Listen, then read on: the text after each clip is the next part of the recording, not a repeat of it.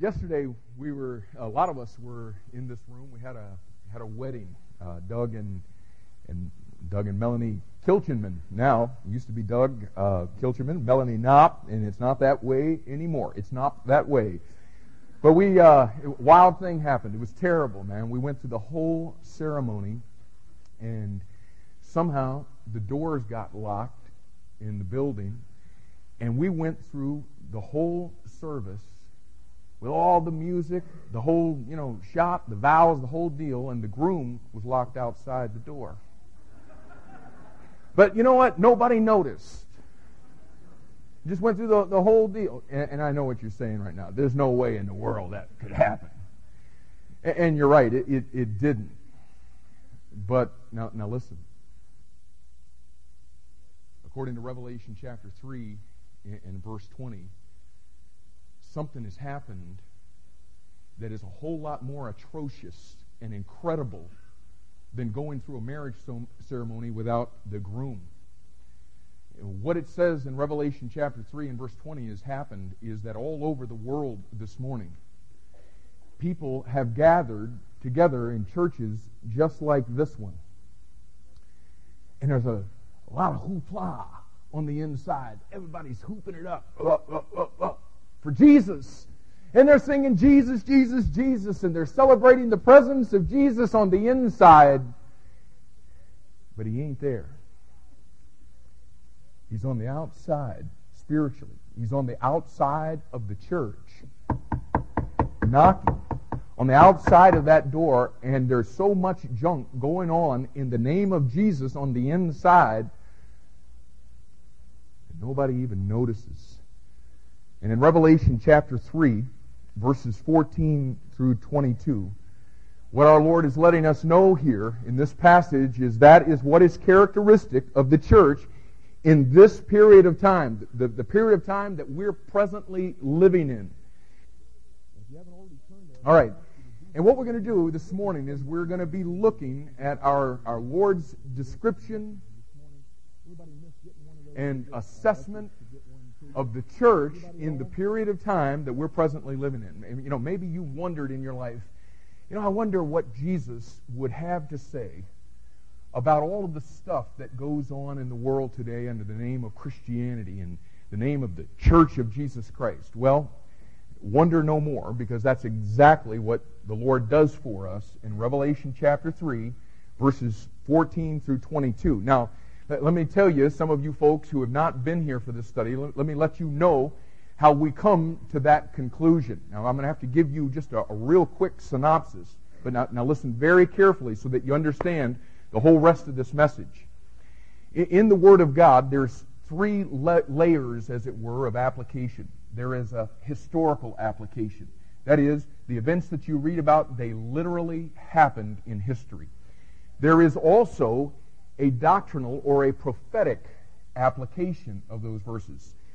That happened in history for a particular reason. It's there to teach us something. It's there prophesying something that will take place in the future. And then there's a third layer of application, and that would be the inspirational or the devotional, the practical application.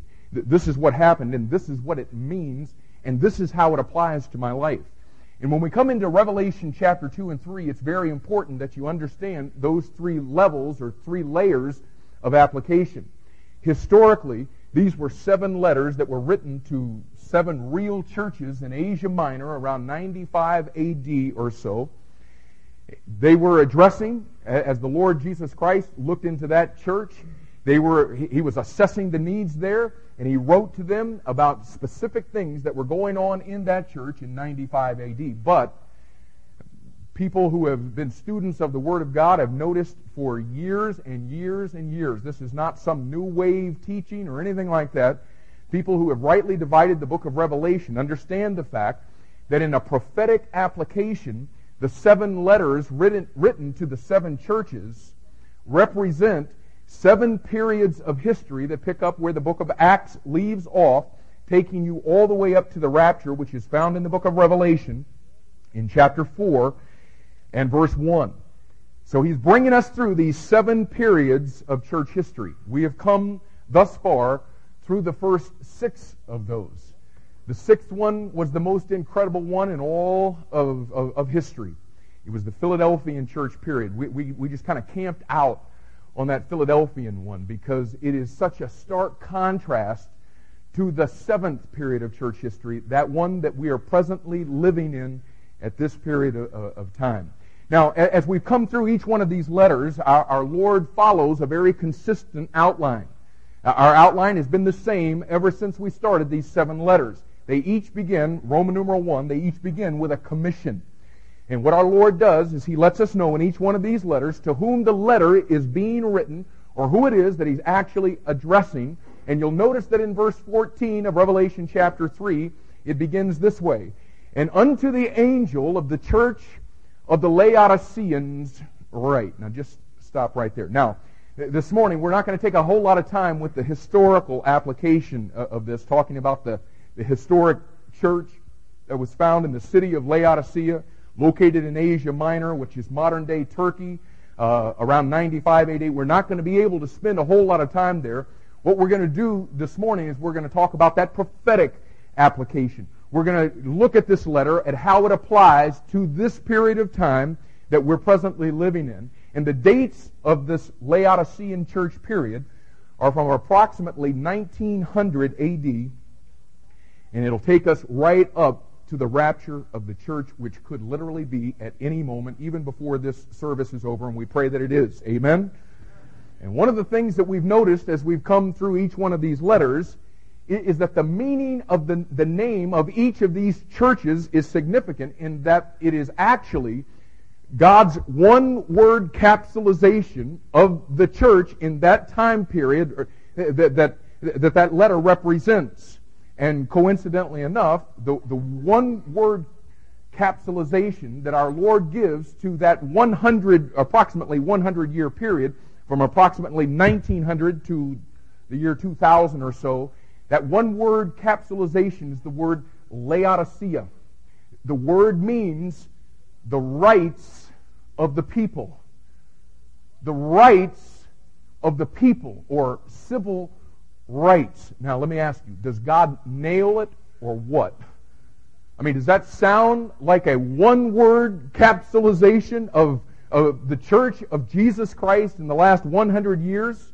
This is a period of time, as you'll see as we get into this morning, when the people in the church aren't interested in God's rights, they're interested in their rights. They're not interested in the Lord Jesus Christ getting what He deserves. They're interested in getting what they deserve. I mean, this is the church, this period of time that He's addressing here, this is the church that is going to be raptured off of this planet, and yet it's the church that has cared less about that event than any of the churches in all of the periods put together. It has no care about it, because you see, what it does is it sees the rapture as a potential interruption to my dreams, to my aspirations, and what I'm wanting to do with my life. You see, Laodiceans aren't in this thing for Him. They're in it for themselves. People in Laodicea don't go to a church because of its stand on the Word of God, or because it earnestly contends for the faith once delivered to the saints. They don't go to a church. They don't choose a church because it has a single-minded focus on equipping its people to carry out the mission of Jesus Christ Himself, of carrying the gospel to the ends of the earth and making disciples of every creature. No, Laodiceans go to a church for what that church can do for them.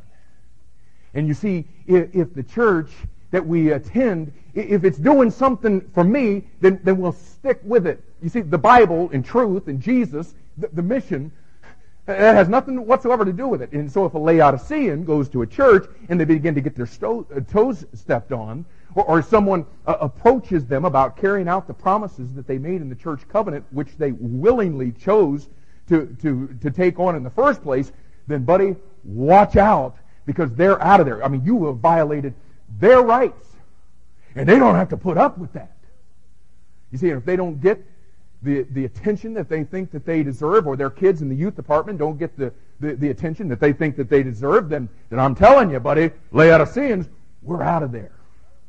Hey, the fact that God led them to that church, that means nothing. Forget the Word of God. Forget Jesus. Forget the mission. I'm going where they make me feel good. And our Lord nailed us again over in 2 Timothy chapter 3. He begins talking in 2 Timothy chapter 3 about the Laodicean church period, and he says this, "This know also that in the last days," that's your Laodicean church period, "this know also that in the last days perilous times shall come." And he goes to list from there about 20 different characteristics that are an exact, precise description of the very day that we're living in, written almost 2,000 years ago. But what he does in that passage is he gives us the overarching characteristic of this time period. He says, now listen, the times will be perilous in those last days, for men shall be lovers of their own selves. And verse 4 of 2 Timothy chapter 3 adds that men shall be lovers of pleasure more than lovers of God. And folks, listen, that is the Laodicean church period. You see, somehow it is, Laodiceans miss the reality of Revelation chapter 4 and verse 11, that the Lord Jesus Christ created all things, and for His pleasure they are and were created. Not yours, not mine. We're not on this earth to bring pleasure to ourselves, but for us to bring pleasure to God. And our Lord's sad commentary is that Laodiceans have sold themselves out for the god of self and the god of pleasure, which is nothing more than self-gratification. Self is going to always come to the forefront when we're dealing with Laodicea. And you know what? If the truth were known, there's some of you folks that have been coming around here kind of liking the fact that this is a place that teaches the Bible, and for a lot of you this may be the last day that you ever come, because this is going to be a message that is not going to bring much pleasure. And so you're going to say, you know what, we're going to find us a church that makes us feel good about ourselves. And you'll miss the fact that what God did is He's been bringing you to a church that's trying to rattle your cage about the state of the church in the Laodicean church period, and helping all of us to understand that this thing of the church, this thing of the whole universe and the world, it doesn't revolve around us. It revolves around Him. Ooh, we better settle down, because all we've done thus far is just talk about our name, and it's already getting just a little bit hot in here. So that's the commission. And then next is the character. In each one of these letters, as our Lord lets them know who the letter is from, what He does is He describes Himself by giving some various aspects of His character. Various aspects of His character that the church in that time period needed to be reminded of if they were ever going to become all that the Lord was wanting them to be. And look at the middle of verse 14, at the characteristics that He details of Himself to the church in the Laodicean church period. He says, "These things saith the Amen, the faithful and true witness, the beginning of the creation of God." Now, if you're going to understand why He presents Himself in that way, there's some things that you need to understand, and you need to understand about how we got from the glory of the Philadelphian church period to the absolute reproach and wretchedness of the Laodicean church period. And the key to understanding the Laodicean church period is understanding some things about that door that we were talking about in verse 20 of Revelation chapter 3. Now listen, the thing that you need to understand about that door in the Laodicean church period is that that door is closed. It's closed. And Jesus Christ is on the outside of the church. He's on the wrong side of the thing. On the outside, knocking. And the key to understanding that is to see that door in contrast to the door in the previous church period. Look back at what the Lord wrote to the church in the Philadelphian church period in verse 8 of this same chapter. He says, I know thy works. Behold, I have set before thee an open door, and no man can shut it. Now listen, something happened to the open door to close that thing when we came into Laodicea. And now listen, we don't have the time to go into all of the details and all of the proofs of this for you folks who have not been here, but listen, it is a matter of biblical and historical proof. When chapter 3 in Revelation begins, we're in the Sardis church period. This is the great nighttime of Christianity, what we call the Dark Ages. It is the time when the Roman Catholic Church took the hands out of the common man. The common man lost this book. It was against the law for you to carry that book or to believe that book. And we've seen through this study that if you had that book and you trusted that book and you believed that book and you were martyred for that, you were tortured, you had your eyes gouged out, you had your kids thrown to starving pigs, you had all of these things going on during that period of time. And out of the midst of that darkness, I'm telling you, some of you aren't going to like this, but God places the King James Bible on the earth. And through the nation of England and through the United States of America, what they do is they take the Bible and they believe it, they fall in love with it, and just what it says here in Revelation chapter 3, it becomes the key of David in their hands. It's that key that opens the door to the world. And the King James Bible, at that point in history, goes into, and again, it's a historical fact. There's no buck in this. I mean, this is just the way that it came down. The King James Bible went into all the world, in every corner of the globe, and the Scripture says, the entrance of thy word giveth light. And we went from the dark ages to the glorious light of the Philadelphian church period, because the light of that book went into every corner of the world. And now listen, I'm telling you, this is not just a King James bias we're talking about. It's a matter of historical record. And what else is a matter of historical record is that in 1881, the nation of England, through the influence of the Jesuits in the theological educational systems in that country, what they did in 1881 is they traded their King James Bible that God had given them, that Bible that God had so used in the Philadelphian church period, and they traded it in for the Roman Catholic Bible of the Dark Ages in a modern version called the Revised Version of 1881. And now listen, it wasn't just the fact that, oh yeah, well this must be a church that doesn't believe that you ought to have a modern version. Having modern words in it has nothing whatsoever to do with it. That was a different Bible. It was translated from a totally different set of Greek manuscripts that you trace right back through the Roman Catholic Church of the Dark Ages. England comes along, they make that choice, and the United States wasn't too far behind with their own new modern version translated from the Roman Catholic manuscripts called the American Standard Version of 1901, and bam! The door shuts. And we enter the Laodicean church age. Again, just a matter of history. I mean, if you were taking a test to become a detective or to work in the FBI, and they say to you, okay, we would like for you to solve the case of the open and closed door. Your job is to figure out what opens and closes the door. Okay, now here's the facts. The world is so black and dark, it doesn't even know that there's a door. The King James Bible comes in, the lights come on, the door flings open, and we're in the Philadelphian church period. The King James Bible is replaced, the door closes, and the lights start going out, and we enter into the Laodicean church period. Now, what opened and closed the door, boys and girls?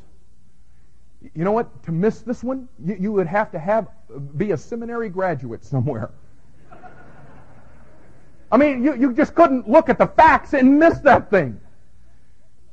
And from that point in history, any place that loses this book and stops believing every word of that book and no longer trust that book as their final absolute authority, you know what? It's just a matter of time before it gets darker and darker and darker. And ladies and gentlemen, for what has been now for almost 100 years of the so-called Bible scholars revising this book, ridiculing this book, reviling this book, and seeking to replace this book, Christianity is in such a mess right now, it has absolutely no idea in the world where to go to find an inspired, inerrant, infallible Word of God.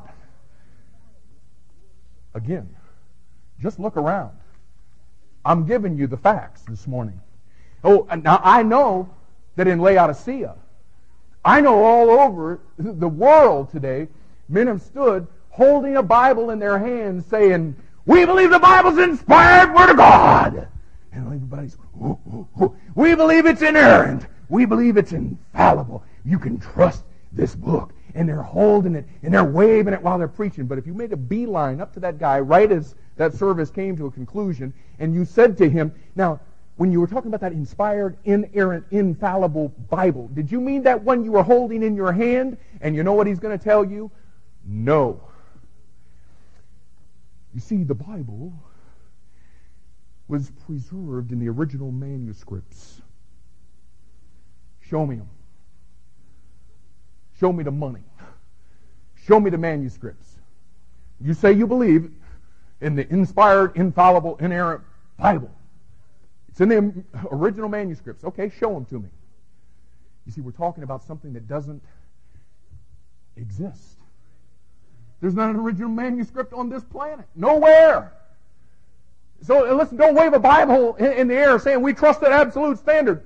Laodicea doesn't have one. And you see, that's why the first thing out of the chute, Jesus says, "These things saith the Amen." The absolute truth. Something that Laodiceans just can't seem to find. The word amen literally means truth. Idiomatically, it means, "So be it." And I just want to tell y'all while we're talking about this, we don't say it near enough around here.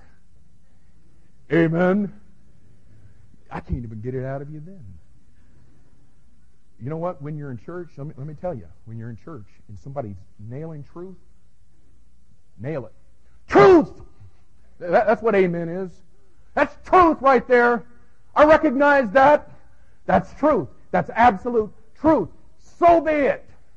It's the affirmation of truth. And I believe that our Lord presents Himself as the affirmation of truth because, quite honestly, the church in the 20th century has lost the voice of absolute truth. The amen. Then he says in verse 14, "These things saith the faithful and true witness." You see, you lose the voice of absolute truth, and you have no witnessing power. You see, the church in Laodicea is not faithful. It's not true. And it has little ability to witness. You know who we're like? We're like the scribes that sat and listened to Jesus when He preached His first sermon. And you know what all of the rest of the people said when Jesus got finished preaching His very first sermon? You know what their response was? The Scripture says in Matthew chapter 7, verses 28 and 29, it says that the people were astonished. We'd say today they were absolutely blown away. You know why? It tells you. For He taught them as one having authority and not as the scribes. You see, you lose your authority and you lose your voice as a faithful and true witness. You see, you make an uncertain sound when you lose your authority. You know what? This is a pretty authoritative place. You know why? Because the authority is outside of ourselves. It's in that book. But we're like the scribes. And then he says, "These things saith the beginning of the creation of God. Now, obviously, we know that this doesn't mean, as most Laodicean American cults teach, that Christ was the first created being, because the Bible very clearly teaches that Jesus Christ is eternal, that he has always existed as a part of the Godhead. He has always eternally existed in the Godhead, comprised of the Father, the Son, and the Holy Ghost. Jesus is simply saying in verse 14 that he's the one who began creation. That's all he's saying. I'm the one who began this whole thing. And it's exactly what he said. Go back to John chapter 1. The Gospel of John chapter 1.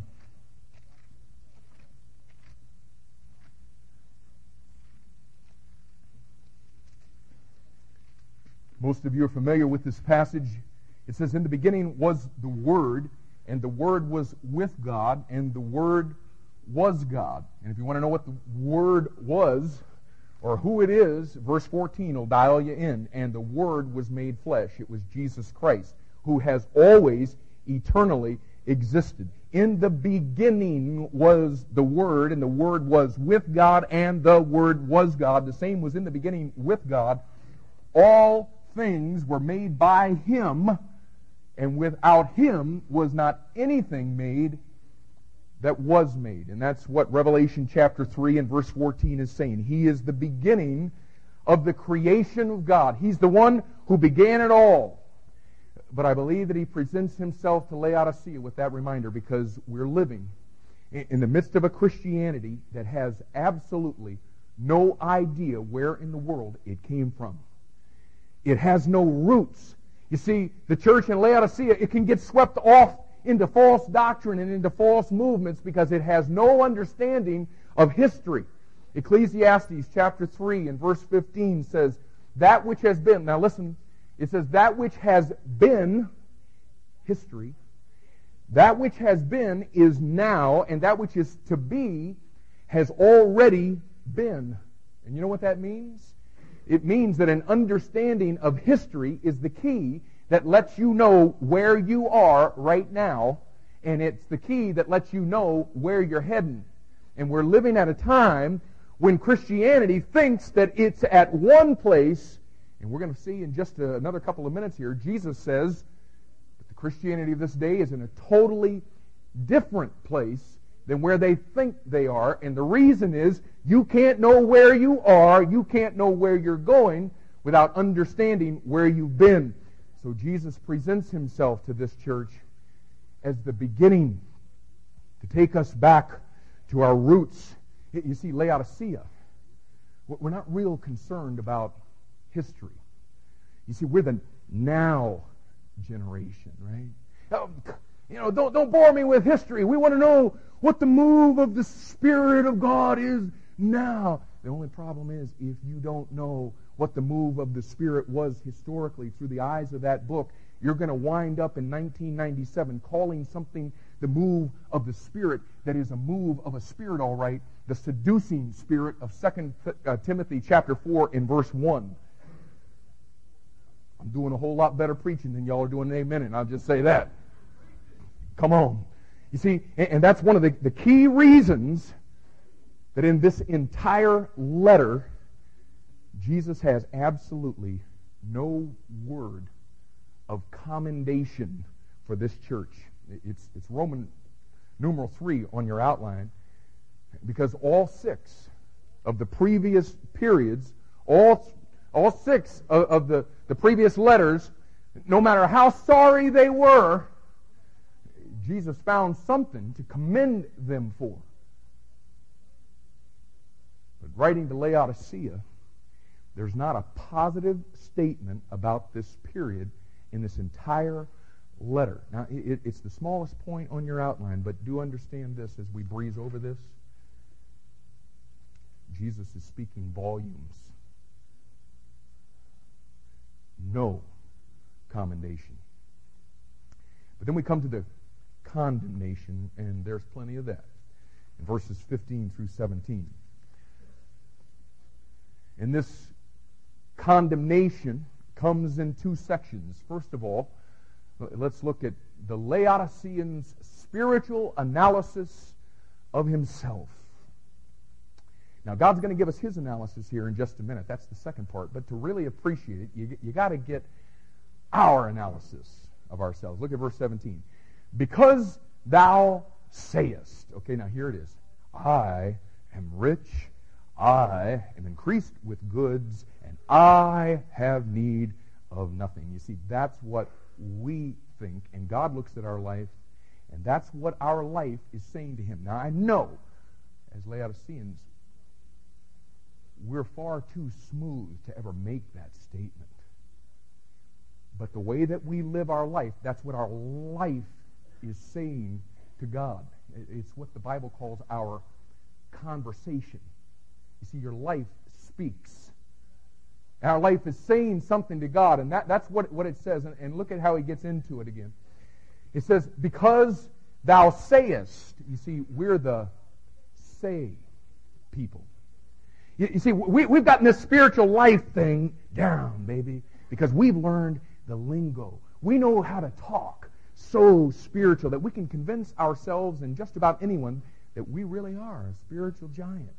In fact, we've learned to say it all so well that we've even convinced ourselves. You see, that's what's so dangerous about a Laodicean, is we think we're okay.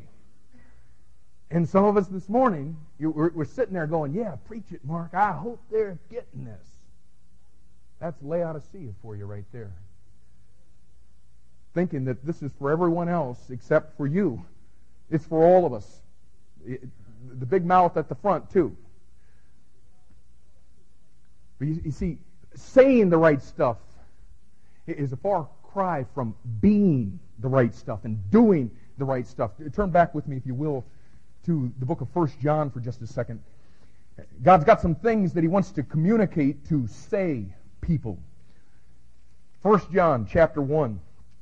And I want you to look at the first 3 words of verse 6. He says, if we say, and look at the first 3 words of verse 8. If we say, in the first 3 words of verse 10, if we say, you see, these are the say people, and he contrasts them with the do people. Look at the first part of verse 7. But if we walk, and look at the first part of verse 9, if we confess, you see there's a big difference in God's mind between talking the talk and walking the walk. Look at verse 6 again. If we say that we have fellowship with Him, and oh, do we hear that in the Laodicean age. In fact, 25% of the people in this country, according to a Gallup poll, claim to be born again. They say that they have fellowship with Him. But listen, most of those, what would be over 60 million people, through how they live their lives, they walk in darkness. And I want to make sure that you don't miss what God says here. Now listen, forget what I say, okay, or what I think about it. I want you to get what God says about it. He says, if you say that you have fellowship with God, if you say you know God, and you claim to be born again, but your life is characterized by darkness, you are a liar. Now you see, I'm far too much a polished Laodicean to ever bring you into a room and call you a liar. I didn't do it. Jesus did. And check out verse 6. If we say that we have fellowship with Him and walk in darkness, we lie and do not the truth. And notice he didn't say, and believe not the truth. He said, do the truth. You see, Laodiceans believe the truth. But somehow what they believe never comes forth out of their life. But God says, if you have fellowship, it's going to come out in how you live. You will do the truth. Verse 7, you will walk in the light. You see, God doesn't give 2 rips about anything you and I say, but what we do. And Laodiceans allow themselves to be deceived because we don't do that. Laodiceans are deceived. Verse 6, they're deceived about their fellowship. Verse 8, they're deceived about their sin. Verse 10, they're deceived about their sinfulness. And though we say all kinds of wonderful things, look at what God says is the reality. Verse 6, we lie. Verse 8, we deceive ourselves. Verse 10, we make Him a liar. Because God says, look at verse 6 of chapter 2, he that saith, okay, there it is again, say people, he that saith he abideth in Him, or has fellowship with Him, that knows Him, ought himself also so to walk, even as He walked. And the whole message of the book of 1 John is how you walk doesn't make you saved, but how you walk proves whether you're really saved or not, because saved people obey God and walk in the light and walk in the truth and walk like Jesus walked. He says in chapter 5 and verse 13 that the reason that this book is in the Bible, go over there, chapter 5, verse 13. He tells you the reason this book is in the Bible is so we can know whether or not we really have eternal life inside of us. That's why that book is in your Bible. And what's really scary is most Laodiceans think they do. They think they have eternal life, and they say that they do, but what the whole book of 1 John says is characteristic of those who do is not a part of their life. Go figure. Now go back to Revelation chapter 3.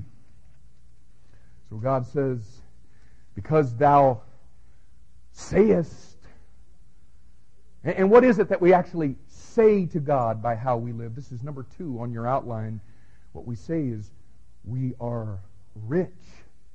Because thou sayest, I am rich and increased with goods and have need of nothing. And I'm not even going to hit the whole materialism thing about Laodicea, though we certainly could. I mean, you go back in this country in the Philadelphian church period, and Patrick Henry said, give me liberty or give me death. And the liberty that he was talking about there was religious liberty.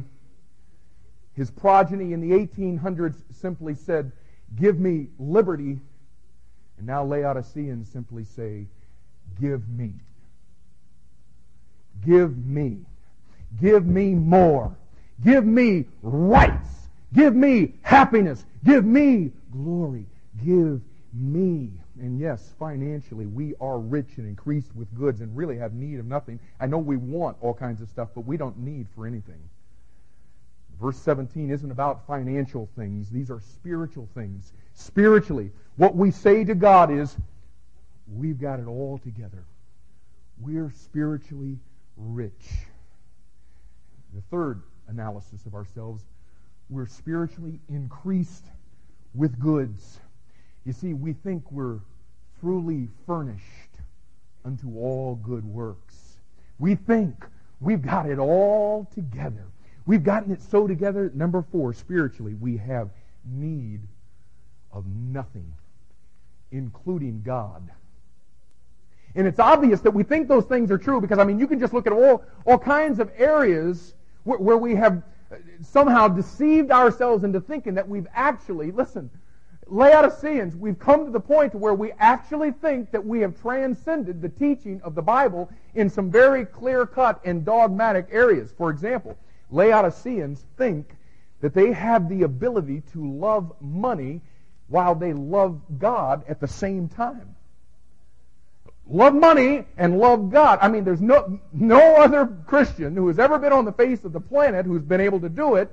I mean, Jesus just flat out said in Matthew chapter 6 and verse 24, ye cannot serve God and money. But you see, as Laodiceans, we've convinced ourselves that we really love God when week after week we live in pursuit of more and more and more and more. And somehow convinced ourselves that when the Bible says, love not the world, neither the things that are in the world, and if any man love the world, the love of the Father is not in him, somehow Laodiceans say, well, that doesn't mean me. I mean, it's amazing. And it doesn't stop there. Laodiceans also have the ability to convince themselves, watch this now, Laodiceans have the ability to convince themselves they're worshiping God while they're in the very process of robbing him. I mean, it happens right in this room every week. People file in here and tell themselves that they're offering to Jesus the sacrifice of praise because they have a nice, warm fuzzy when we're singing, and because they got their eyes closed real tight, and because they're saying all kinds of wonderful things supposedly to God, and they call it worship, when really worship is worthship. And every time, folks, that offering plate passes you, you know what you do? You tell God what He's worth to you, regardless of all of the wonderful things that you just said to Him through the singing. Hey, you know what God says? Show me the money. Put your money where your mouth is. Now, we don't need your money here. So if you hacked off and think that, you know what, all they want your money down there, find you a Philadelphian church somewhere, throw your big bucks at them. We don't want your stupid money, okay? That's not the point here. The point is, Laodiceans, we disconnect. Very basic, simple little principles. I mean, this is not hard stuff. Jesus says, where your treasure is, there will your heart be also. And some of your treasure isn't with Jesus. It's with Sears and Elderberman and Kmart and Bueller's.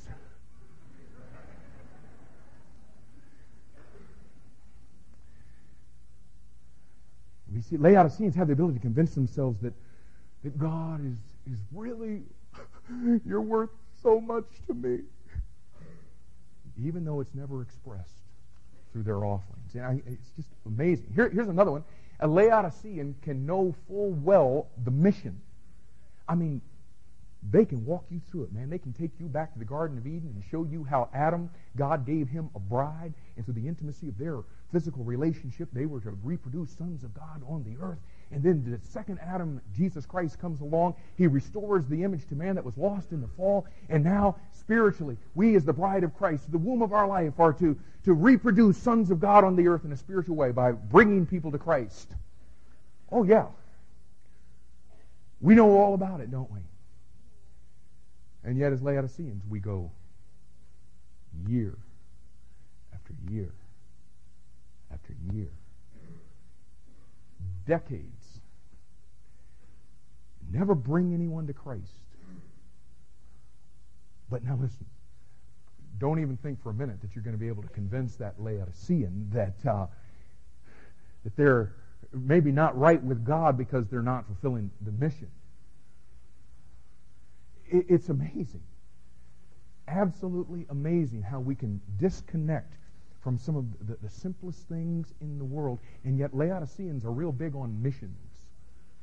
They find a mission. Listen, you're going to have a mission in your life, and a lot of Laodiceans have found the abortion mission, and they like to stand on corners, and they spend their whole life fighting that issue, and you see, never really connecting that awful atrocity that we do to babies, that maybe we might be doing that awful atrocity eternally for people that we don't share Christ with every day. What we're doing is we're committing spiritual manslaughter on them because they live near us, they work with us, and somehow we'd rather stand on our corner fighting that issue than taking our life and using it for the mission that Jesus Christ has left us here to fulfill. Another area that we can convince ourselves that we're living a godly life, even though we never faced any persecution. Did I miss a point there? Is that the next one? Okay. Just want to see if y'all are keeping up. Now listen. Laodiceans can quote 2 Timothy 3:12. Yea, and all that live godly in Christ Jesus shall suffer persecution. And yet, though they can quote that, it never comes. But a Laodicean will never make a connection that no persecution means no godly life. Because you see, as Laodiceans, we've convinced ourselves we're godly. So that all there, well, it must not mean us. See, spiritually, we're rich and increased with goods and have need of nothing. I mean, a Laodicean, he'd never have to trust God because, man, he's got 4 MasterCards, a Visa, Sears, JCPenney, Texaco, and American Express. So why would we ever need to trust God for anything in our life? And when it comes to the Laodicean church, why would we need God there? I mean, you need revival? Then, hey, just call up the nationally known evangelist who will guarantee so many results based on the size of your crowd, and he'll be gracious enough to come and minister to you if you guarantee him a certain size love offering. I mean, why would we need God when you got that? Why would a Laodicean church ever need to pray for the Spirit of God to breathe life into the church? I mean, my goodness, the pastor and his staff, they've got all kinds of ways through their programs to give the appearance of life, even though it's not from God. Remember, because he's on the outside knocking. But you see, that doesn't really matter as long as the numbers and the nickels are up. And you see, and the pastor can feel successful. We need nothing. I mean, Laodiceans, we don't even need the forgiveness of God, because Laodiceans have got Christian counselors who for $75 or $100 an hour will tell us that our sin problem really isn't our fault. You see, it's not really a sin problem, Mr. McGillicuddy. You really have a physical problem.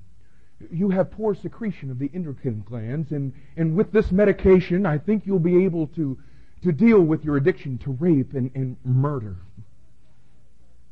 And it's not really a sin problem, it's a parental problem. You see, your parents disciplined you in anger when you were a child, and it's not really that you're a rebellious, self-willed, carnal, sinful wretch desperately in need of repentance and the washing of the Word. No, it's not that. Pretend right now that your father is sitting over in this chair, and what I'd like for you to do for the next 30 minutes, I want you to tell him what you think and what you really feel, and get all of that aggression out on him, because that'll make you feel better. You see, that's the junk that goes on in Laodicea, and we'll shell our money out for that because we don't want to be right with God. We just want to feel right with God. And as Laodiceans, we'll flock to hear somebody or read somebody or listen to the tape of somebody who will make us feel right without the harsh biblical words like repent and lament and weep and fast and examine and study. Oh, Laodiceans, folks, we want people to soften the message for us so that we never can really get to face the facts. 2 Timothy chapter 4 and verse 3, Paul's words to Timothy, he said this, "For the time will come," and we're living in it right now. "The time will come when they will not endure sound doctrine, but after their own lust shall they heap to themselves teachers having itching ears." Laodiceans don't want truth. They want someone to scratch us where we itch. You see, that's why we're so satisfied. That's why we have need of nothing. So that's what Laodiceans think. That's what Laodiceans say. That's the Laodiceans' analysis of himself. And now let's set that against God's analysis of Laodiceans. Laodiceans, what they like is they like to be comfortable in the world, and they like to be comfortable in church. Now, we can't do anything about you being comfortable in the world, but we can definitely do something about you being comfortable in church. Amen? Okay, here's God's analysis, and it's quite a different story. First of all, God says, we're lukewarm. Look at verse 15. Jesus says, I know thy works. That's a scary thought, isn't it? He knows everything we thought and did this week. I know thy works, that thou art neither cold nor hot. We're not cold, dead apostates, but we're not on fire of God and for God either. He goes on, I would thou wert cold or hot.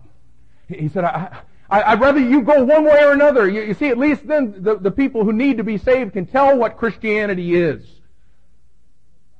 Verse 16, so then because thou art lukewarm. Now stop there for a second because I want you to see this.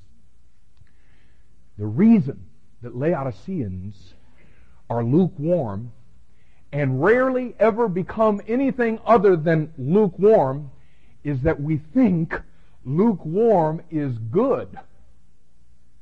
We think that lukewarm is the goal. But you see, we don't call it lukewarm. You see, if we called it lukewarm, we'd change. So we don't call it lukewarm. No, the 20th century word is balanced. Balanced. Laodiceans talk a lot about balance. Balanced budget, balanced diet, balanced tires, and the balanced Christian life. You see, where we don't want to be too dogmatic. We don't want to be too black and white. Gray is our color because, you know this, ladies, gray goes with everything. You see, and that's where we like to be. Comfortable in the world. Comfortable in the church. Nice little gray life. Balance is our deal. Balance is a good Christian word. A nice spiritual word. The only problem is it's not a biblical word. Hello? and folks, listen. The Christian life, as the Bible presents it, is not balanced. It's not. I mean, where's the balance in Jesus' statement in Mark 12:30? And thou shalt love the Lord thy God with all your heart, with all your soul, with all your mind, and all your strength. Okay, once you've given everything to that, then what do you got? All. Seek not the things on earth. Don't live for those. Don't lay up those treasures. Lay it up in heaven. Balanced, right? Where's the balance in that?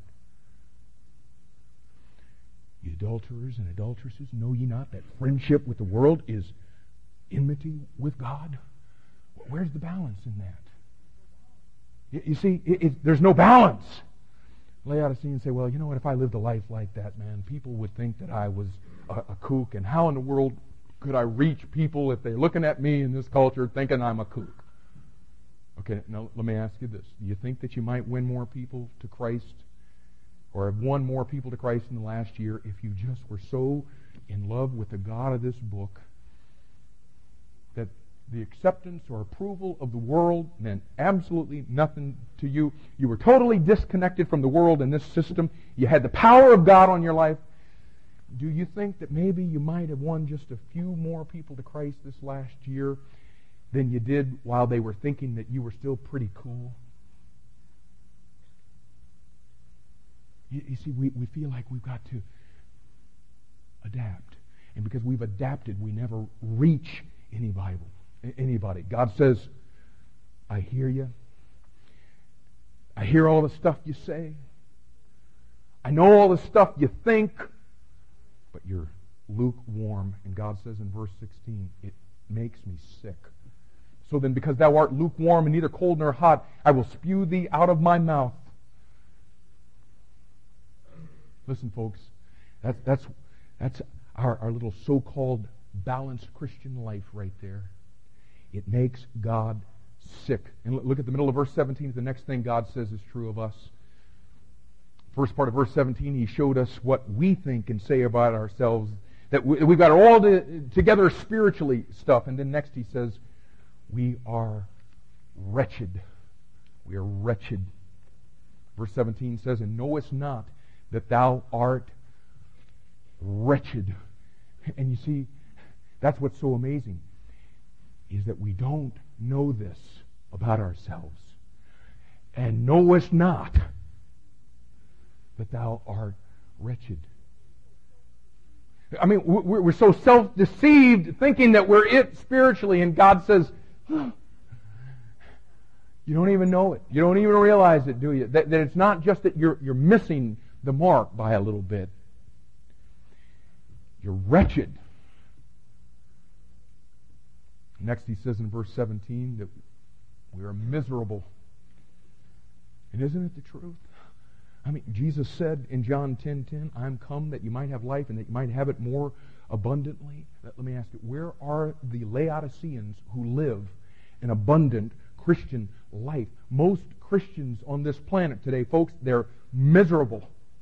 They're miserable at work. They're miserable at home. God says in Proverbs 24, verses 3 and 4, that He would fill our home with all precious and pleasant riches. And most Laodicean marriages are neither precious nor pleasant. They're miserable. And you see, men, that's why some of you are so flirtatious at the office, not to mention here in church. That's why you have the lust problem that you have, and why you're so vulnerable to members of the opposite sex. It's not your wife's problem. The problem is you haven't let God fill your home and your life with all of the precious and pleasant riches because you're too busy trying to acquire all of the riches that money can buy. And you're so busy knocking yourself out trying to get all of those things, you don't have time to seek the wisdom and understanding and knowledge that God says you've got to have in order to know the blessedness of marriages. God says, Laodiceans, you're miserable. We're miserable because the TV and the media and advertisers have filled us with all types of appetites that cannot be righteously satisfied. Laodicean women can spend more time looking in catalogs and in mall windows and in the mirror than they do in the Word of God. And they keep constantly looking at all of the stuff around them that they don't have, regardless of the fact that we live better than 2/3 of the world, and we are materially, we're rich. But more, and because we don't have this, we're miserable. Next he says, you're poor. Now, and remember, spiritually, the Laodicean thinks he's rich. God says, you're not rich, you're poor. And you know what? It's the exact opposite of the believers back in the Smyrna church period. Look back in chapter 2 and verse 9. About what God said of them. He says, I know thy works, and tribulation and poverty, but thou art rich. Those severely persecuted believers in Smyrna were poor, but God says they're rich. Laodiceans are rich. God says you're poor. And you know what's sad about Laodiceans, folks? Is they would rather be rich materially and spiritually bankrupt than to lose everything if it meant spiritual wealth. And again, we'll sit here this morning and say, oh, well, not me. And yet walk out of here today convincing ourselves we're doing both. Financially rich and spiritually rich. That's Laodicea. And that's why God says, you're poor. And next he says, and you're blind. You're blind. Now listen, it's not that we have a little problem where we don't see well. We're blind. 2 Peter chapter 1 tells you how it happens.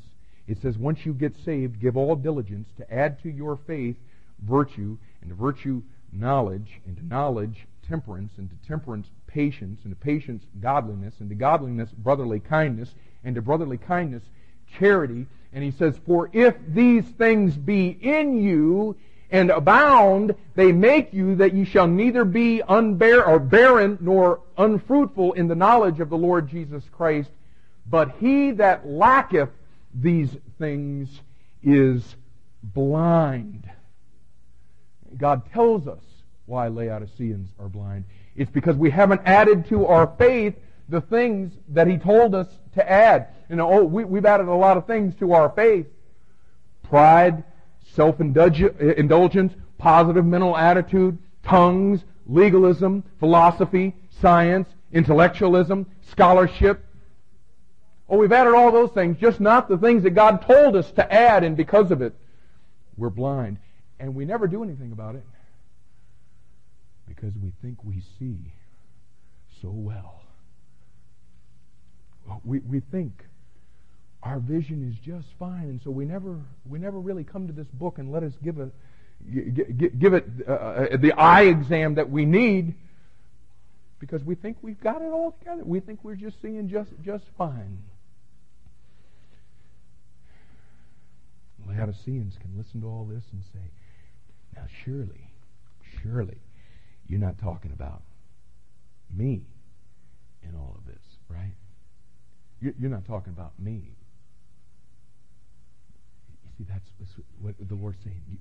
You're blind. All this lukewarm, wretched, miserable, poor, blind stuff. You don't mean me, and because we don't think it means us, we stay right there. And then he adds one more characteristic of us in Revelation 3:17. Look at the end of verse 17. He says we're also naked. In Revelation 16:15 he says, blessed is he that watcheth. Okay, now listen, in order to watch, what do you got to be able to do? You got to be able to see. Blessed is he that watcheth and keepeth his garments, lest he walk naked. Now listen, you know what happened to us Laodiceans? The Christianity of our day took our garments from us. And listen, it wasn't the New Agers, it wasn't the violence of television, it wasn't humanism, it wasn't atheism, it was the Nicolaitan class of Bible scholars and doctors of theology who took our Bible from us and made us dependent upon them to know what God really said and what God really meant by what He said. And let me tell you something. Once you lose this book in your life, you lose the ability to dress yourself. And that's the situation in Christianity in Laodicean age. Is people can't dress themselves because they don't have a book that'll clothe them. So that's our problem. That's our Lord's condemnation of us. But He doesn't just leave us hopeless. In verses 18 and 19, He gives us His counsel or His correction. Here's how to correct the Laodicean problem. He says in verse 18, I counsel thee. And listen, Laodiceans have heard the counsel from everybody else, the so-called Christian psychologists, the doctors of theology who will counsel Laodiceans for $75 or $100 an hour and give you some kind of half Freudian, half Christian gobbledygook that never has any real biblical basis. And you see, Laodiceans will gladly shell that out rather than coming to the Lord for themselves and getting the real counsel that they need. And the only counsel that is ever going to get them out of their Laodicean condition. In Psalm 119 and verse 24, David said, Thy testimonies also are my delight and my counselors. Hey, you need counsel? The Lord gives you 66 of them right here. If you've got a Bible, you've got all the counsel you need. But you see, most Laodicean Christians don't have a Bible because, again, they let the doctors of theology and Christian scholarship take it from them and lock it up in original manuscripts that don't exist.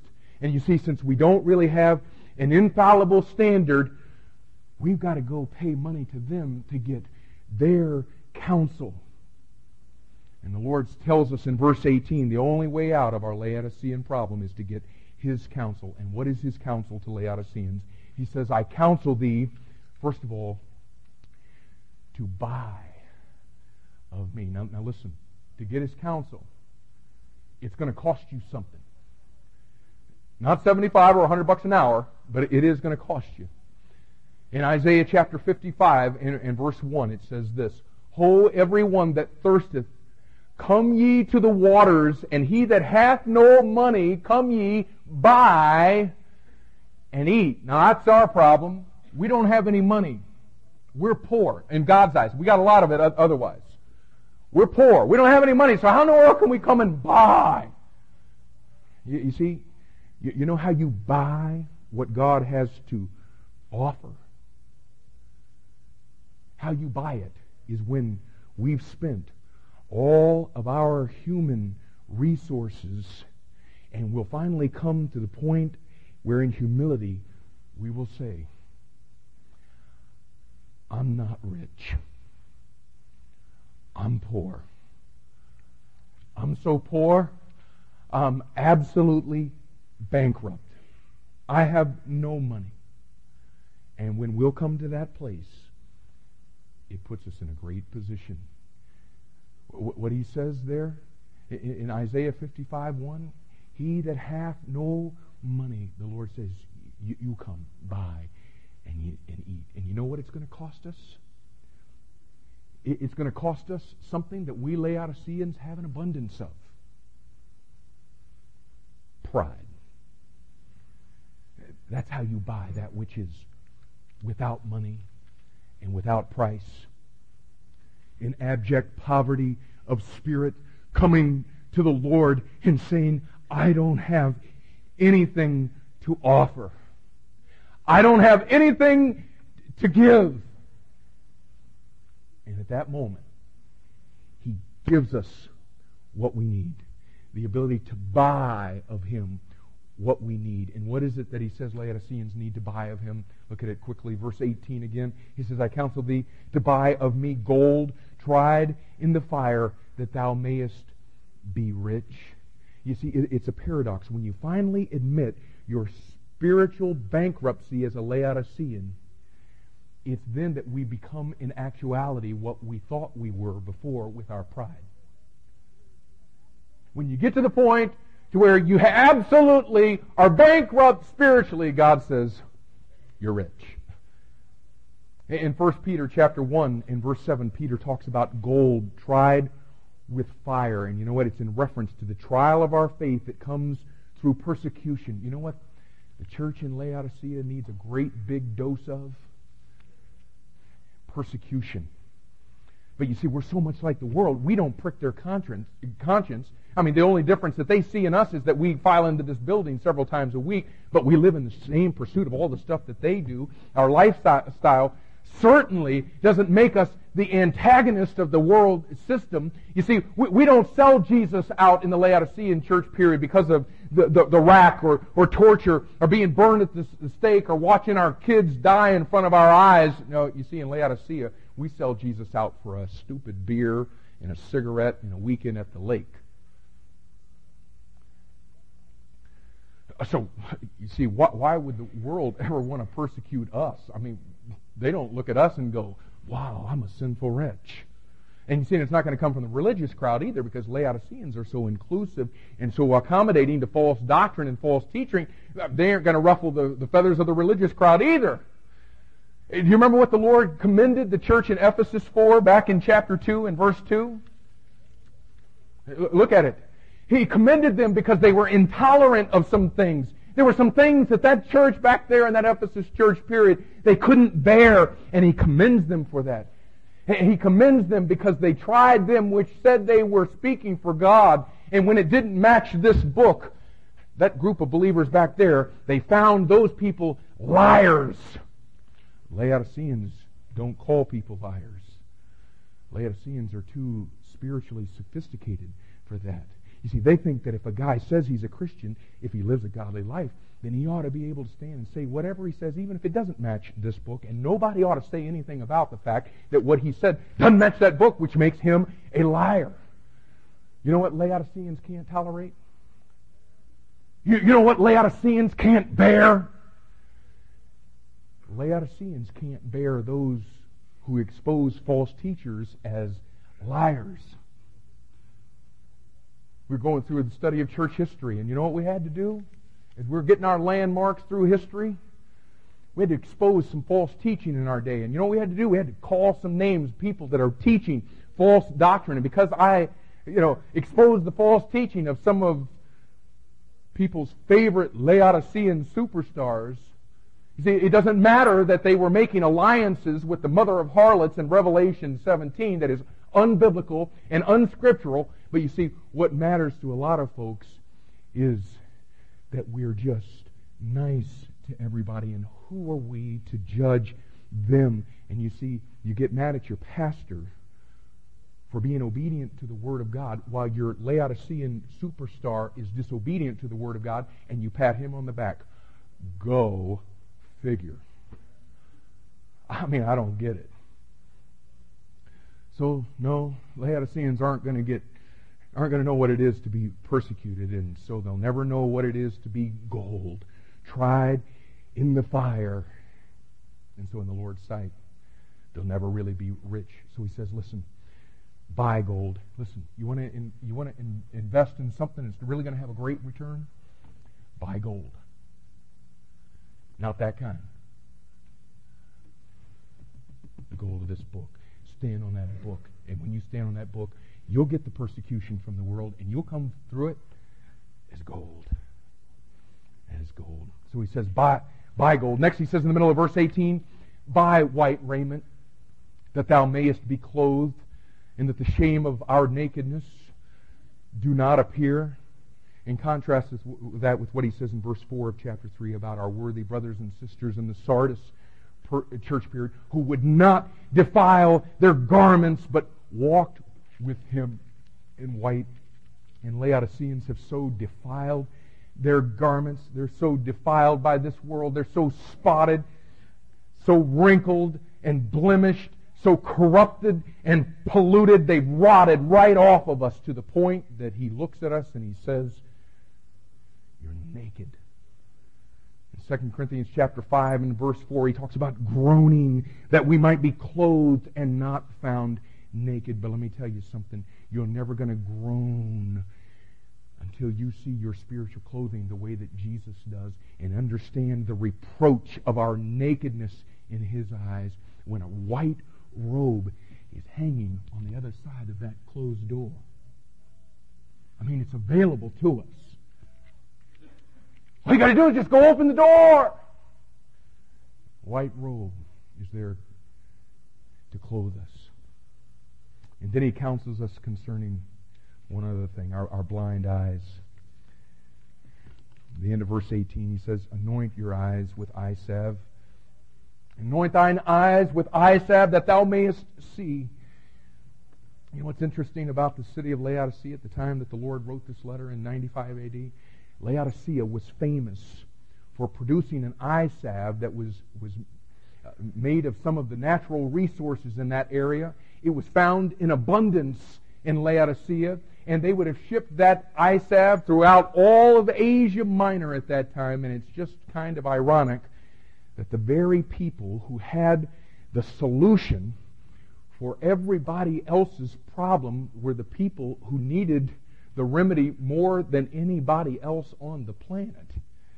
And you see, it's just an absolute perfect picture of Laodicea, the Laodicean church period. I mean, if there ever should have been a church who had the ability to see, it ought to be the church in this period. I mean, you look at the resources that we have available to us today to study the Word of God in the Laodicean age, and you look at the fulfilled prophecies that we have been able to see take place right before our very eyes in the last 50 years or so. And I mean, we're seeing it all come to pass right in front of our eyes. I mean, if there ever should have been a church period who had the ability to see, it's this one. But we don't just have a seeing impairment. He says we don't see at all. We've got everything that we need, but our biggest problem is we don't see our need. And since we don't recognize our problem, we never apply the solution.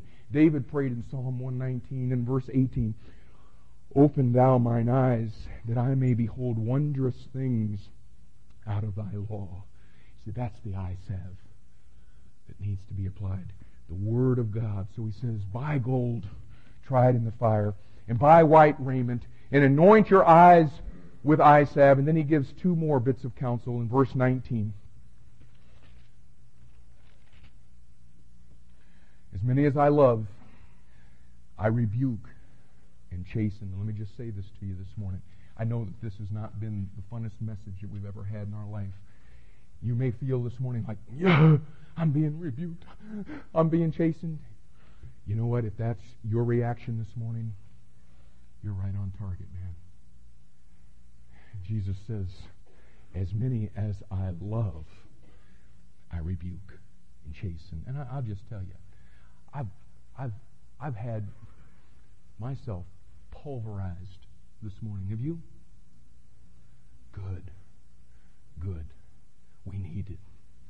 As many as I love, I rebuke and I chasten. Then he gives us the next bit of counsel. Letter D.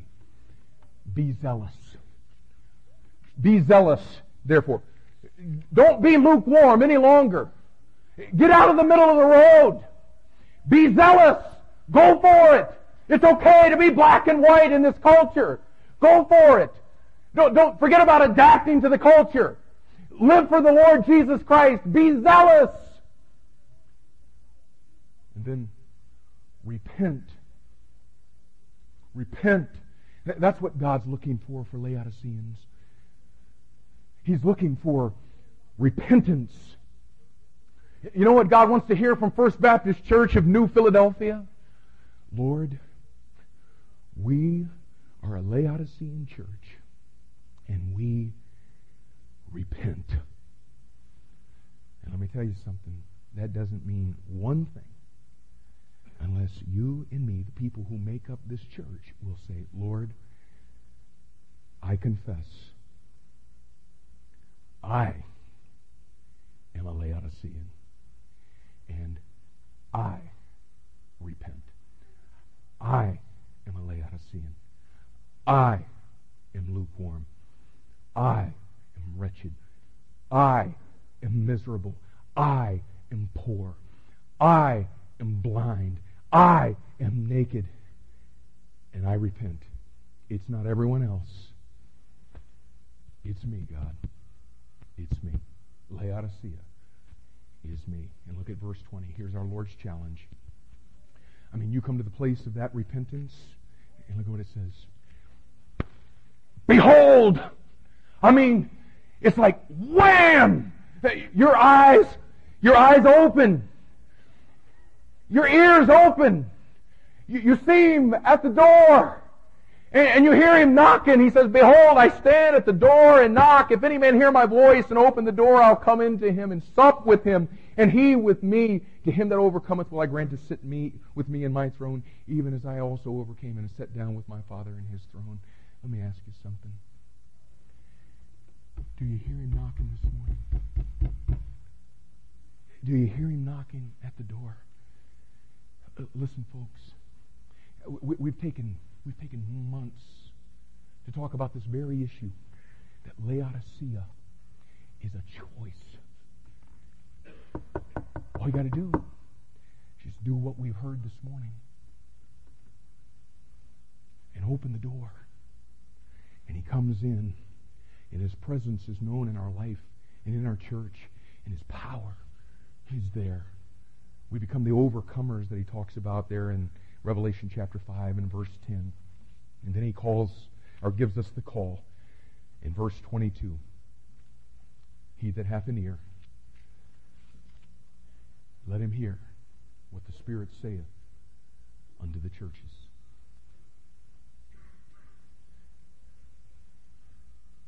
The Spirit of God has brought us to the book of Revelation. Week after week, He just keeps leading one of your pastors to just keep pounding the same thing. We're living in Laodicea, but Laodicea is a choice. Are you going to open the door and become something other than a Laodicean? Let's pray.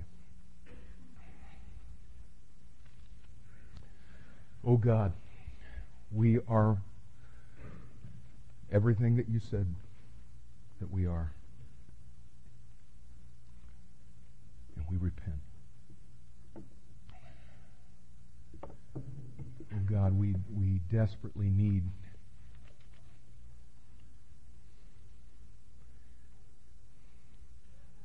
respond to what you've shown us. You've made it so abundantly clear. It's all spelled out for us. We have no excuses this morning. And I pray that you'd help me. I am a Laodicean, and I understand that, and I want to be something different. I've sought to uphold the truth of your word, and I recognize that I too am guilty of these very things. And Lord, I want you to do something different in me, and in this church, and in the life of every person that's here.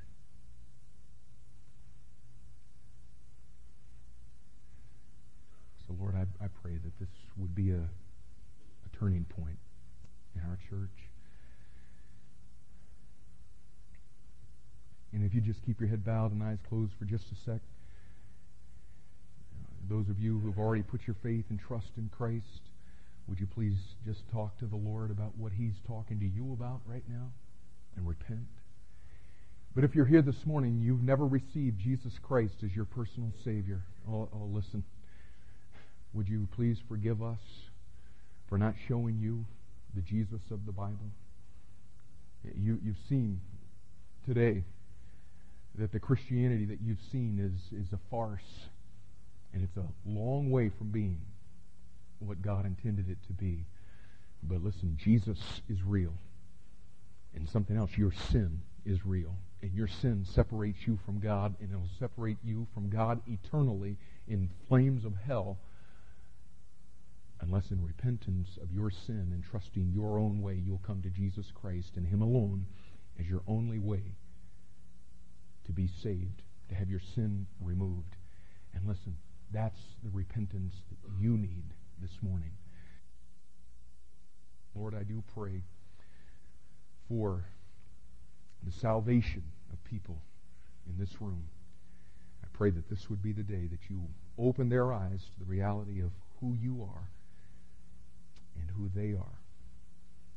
And I pray that you'd bring them and draw them to yourself. We ask in Jesus' name. Amen.